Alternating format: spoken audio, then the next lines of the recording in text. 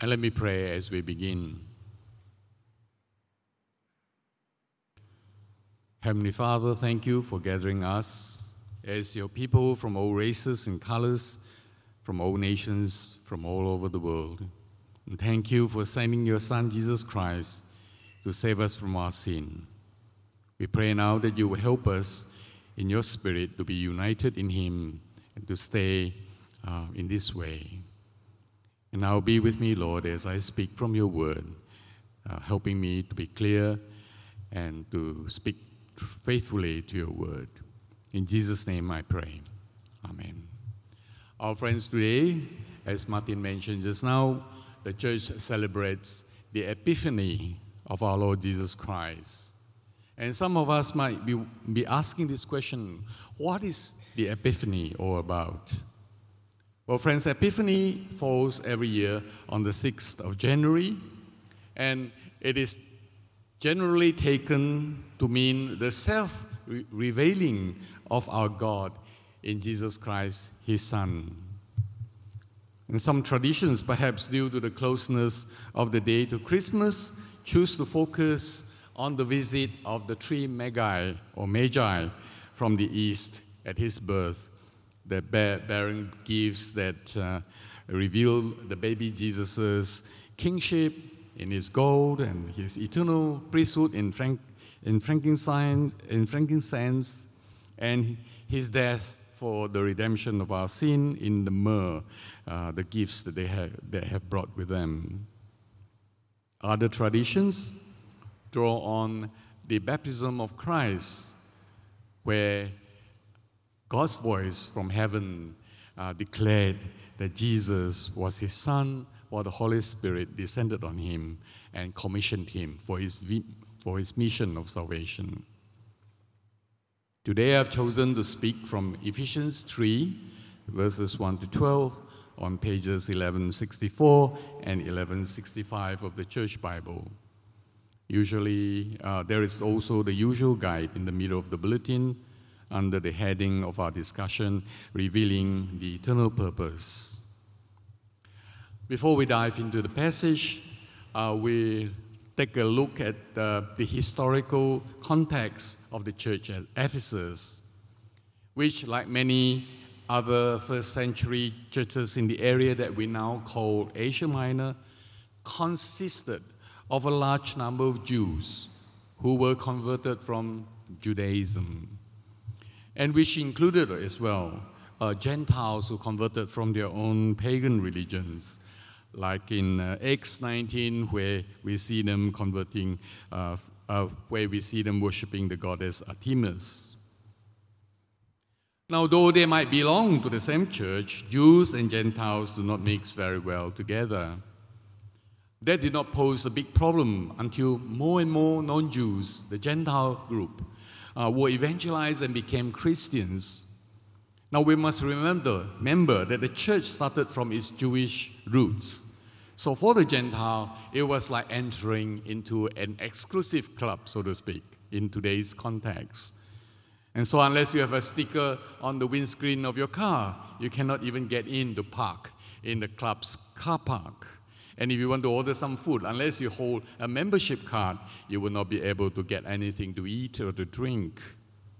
In a similar manner, Gentile converts were expected to adopt the main Jewish boundary markers, so to speak, of the law, the food prohibitions, and observing the Sabbath, to be even considered to be true Christians. Now, in the earlier chapter, in Ephesians chapter 2, Paul had said that this should not be the case. Because as Paul told them, whether they were Jew or Gentile, all of humanity was dead in its sin. And it is only through the grace of God that the Christian faithful was saved. And you can find this in chapter 2, verse 8. And it reminds us, friends, that as a community in Jesus Christ, God has made us alive for no other reason than his great mercy and love for us.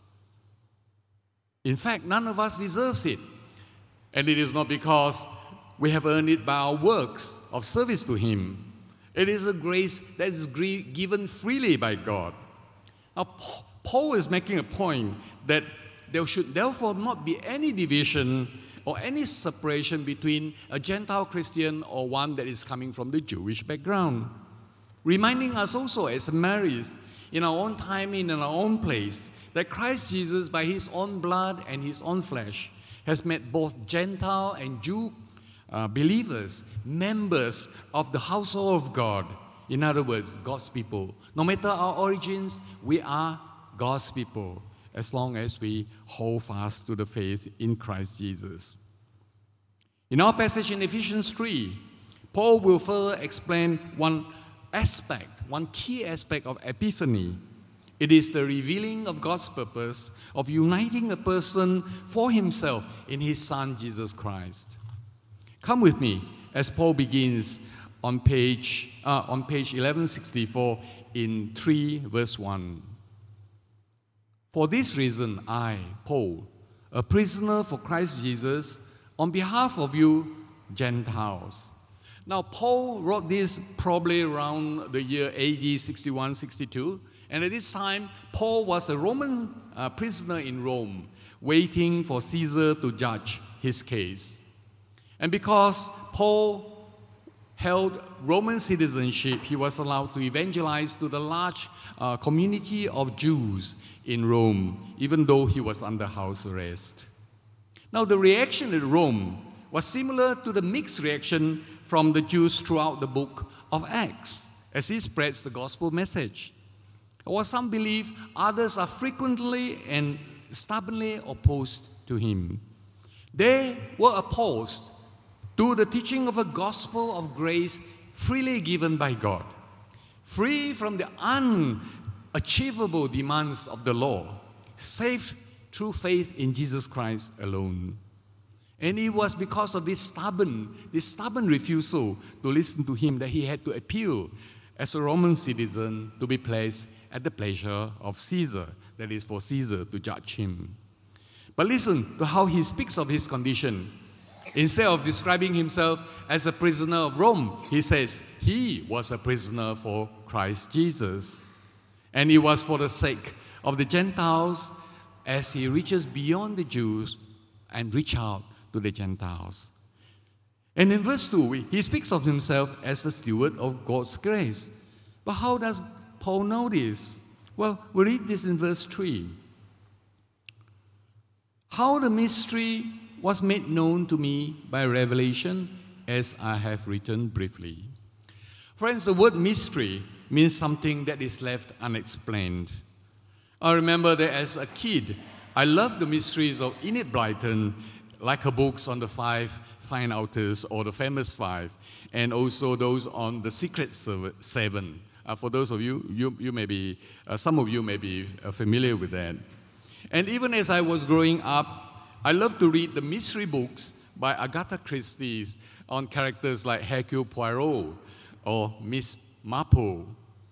Both writers were amazing and left the solution or the revelation of the secret until the very last moment, leaving us to hang on to our chairs, so to speak, until the writers reveal the secret. Now, in the case of Paul, verse 3 emphasizes that he did not come to this knowledge, this revelation, by himself, but that it was revealed to him by God.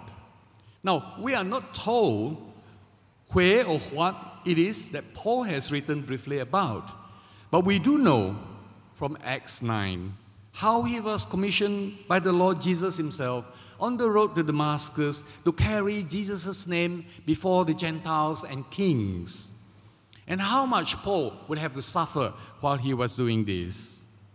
Now, in the case of Enid Blyton or Agatha Christie's books, the mystery was who has done it and who has done it. And you find these kids trying their best to find out who has done it.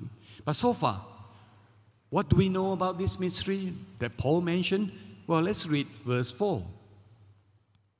Verse 4 said, "When you read this, you can perceive my insight into the mystery of Christ."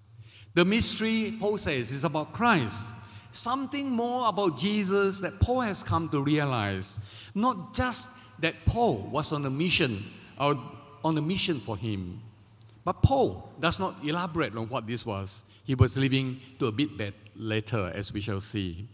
He left his readers hanging on as he goes on to verse 5 to say that in fact this mystery of Christ had been hidden from previous generations of humanity. So what is Paul talking about?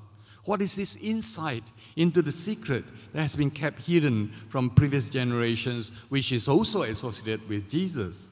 Oh, friends, you know, from the Old Testament scripture inspired by the Holy Spirit, we know that these scriptures point towards salvation through faith alone. We read this in Habakkuk, for example, chapter 2, verse 4. And we read about the inclusion of Gentiles in God's plan to bless them in Genesis 12, verses 1 to 3. Or in the prophet Isaiah, chapter 11, or Psalm 117, among many others. But you see, friends, once the law has been given, those passages have been understood by the predominantly Jewish church as to mean that sojourners and outsiders would be saved only if they embrace the main boundary markers of Judaism, as I mentioned just now. In other words, they became Christians of Jewish origin, so to speak. This was contra to the gospel message of Jesus that Paul was commissioned to preach. Now, Paul, while not elaborating here, says that on the other hand, to the New Testament apostles and prophets, it is no mystery at all, because the Holy Spirit has revealed to them what the mystery was, that it was associated with Jesus. And so far, we still have not come to know what the mystery is. We are left in suspense by Paul. And let's read verse 6 and find out more. In verse 6, Paul says this: "This mystery is that the Gentiles are fellow heirs, members of the same body, and partakers of the promise in Christ Jesus through the gospel." The answer comes in three parts. Through the message of the gospel, number one, Gentiles are now fellow heirs, fellow inheritors, so to speak, counted as God's children, similar to God's ancient people Israel, and more importantly, co-inheritors with God's Son, Jesus Christ, of his eternal kingdom. Number two, through the gospel, they are now members of the same body. The new humanity of God's people are now, in Jesus, one single body. And Paul uses here a word that is only found here in the Bible, fellow members, to indicate a brand new creation in Jesus. Therefore, both Jew and Gentile are not only not separated, but inseparable, because they are all now one single body. And thirdly, in the gospel, they are partakers or recipients of the promise of salvation in Christ. This promise can be seen in two parts. Firstly, Gentiles are now co-recipients of God's covenant, not the old covenant, but the new covenant that has been instituted through Jesus' death on the cross for us. And secondly, both Gentile and Jewish believers are co-recipients of the promised Holy Spirit by Jesus. And to summarize, as one Christian writer puts it, the Jewish Messiah is also the Gentile Messiah. That is to say, Jesus has come to fulfill the Old Testament promises of God to send a Christ to save the Jew, who is at the very same time the very same Redeemer to save the Gentile believer.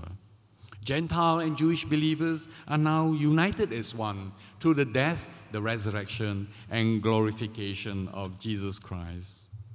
And in verse 7, we read this, that in verse 7, "Of this gospel I was made a minister according to the gift of God's grace, which was given to me by the working of his power."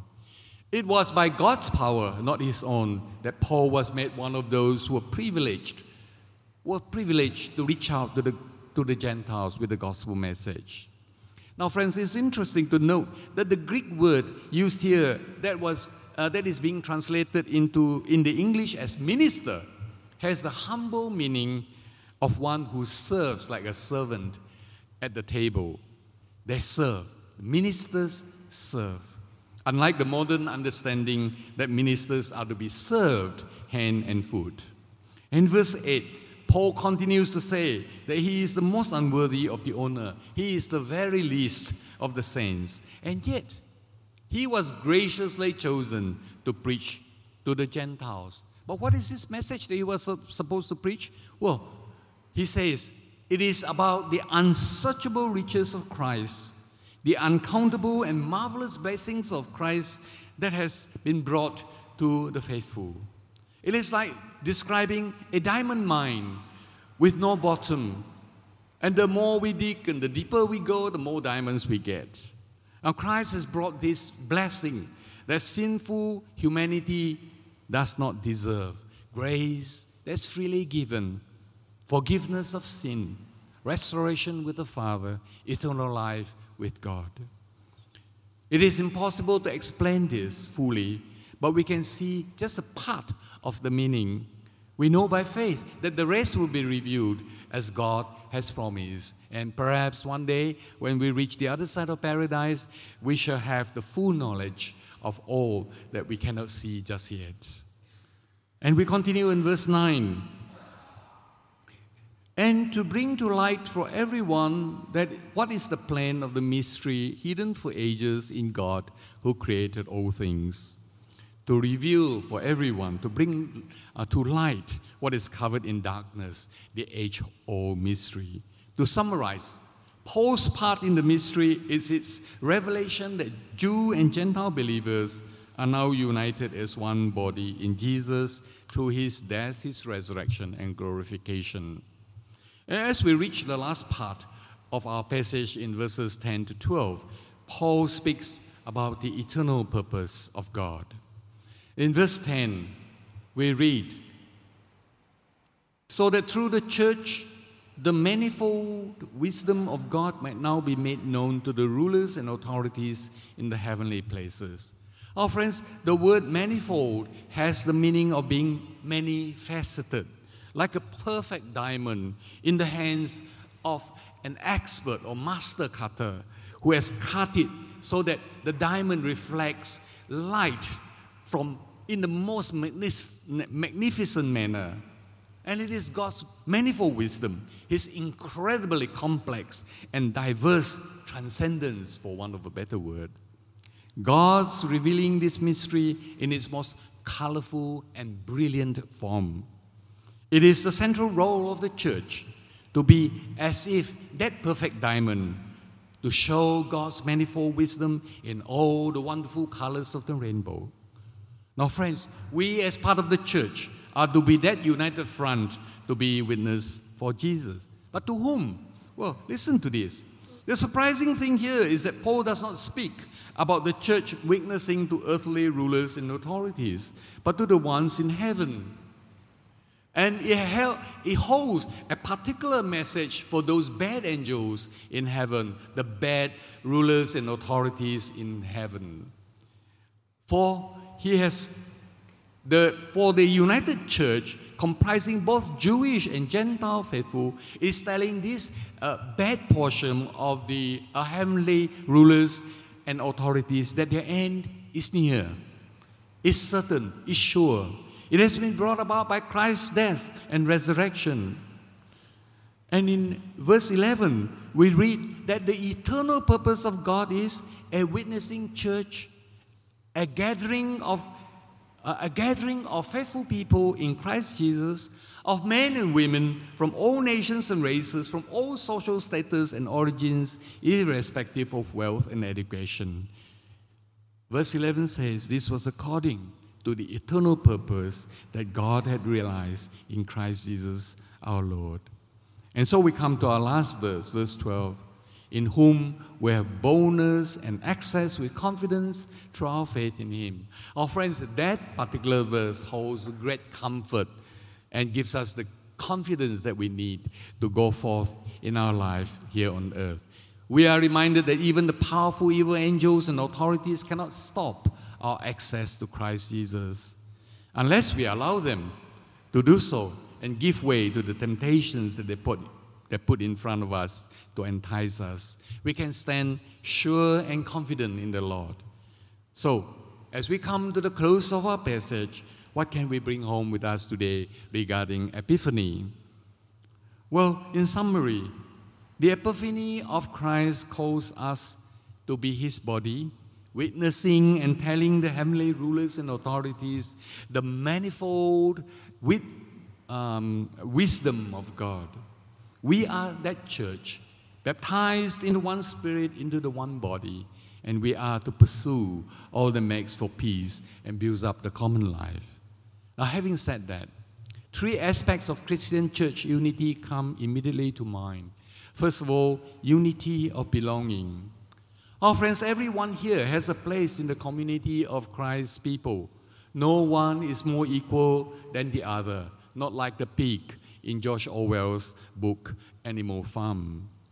We don't grade people because they are the pastors or lay readers or elders of the church, or by their educational level, nor their monthly income, or how frequently they shower, or how smartly they are dressed. In the eyes of God, everyone is made in His image, and all are equal. Secondly, unity of purpose. Each one of us working as a part of the whole body. The eye cannot say that it doesn't need the ear, and the ear cannot say it doesn't need the eye. Each one's contribution is essential to the whole purpose of the church. So whether in terms of money or in terms of talent, whether it is very much or very little, each is important to the going out of the gospel. Each one is just as important as the least significant. And a good way to help us to do this right is to think of ourselves as being the least significant, and that should go a long way towards helping us to do this, to achieve unity of purpose in the right way. And thirdly, unity of witness. All that we do must be for the furtherance of God's kingdom. In our own behavior, and I particularly, personally, need to be reminded of this myself, are being watched not just by earthly eyes, but by heavenly rulers and authorities just waiting for a chance to pounce on us like a crouching tiger. Above all, as a community, we are to help each other as we journey together to be more like Christ. So what does Epiphany of Christ tell us? Epiphany of Christ tells us that we should stand united as a church in purpose, in belonging, and in witnessing to the glory and praise of God. Let's pray.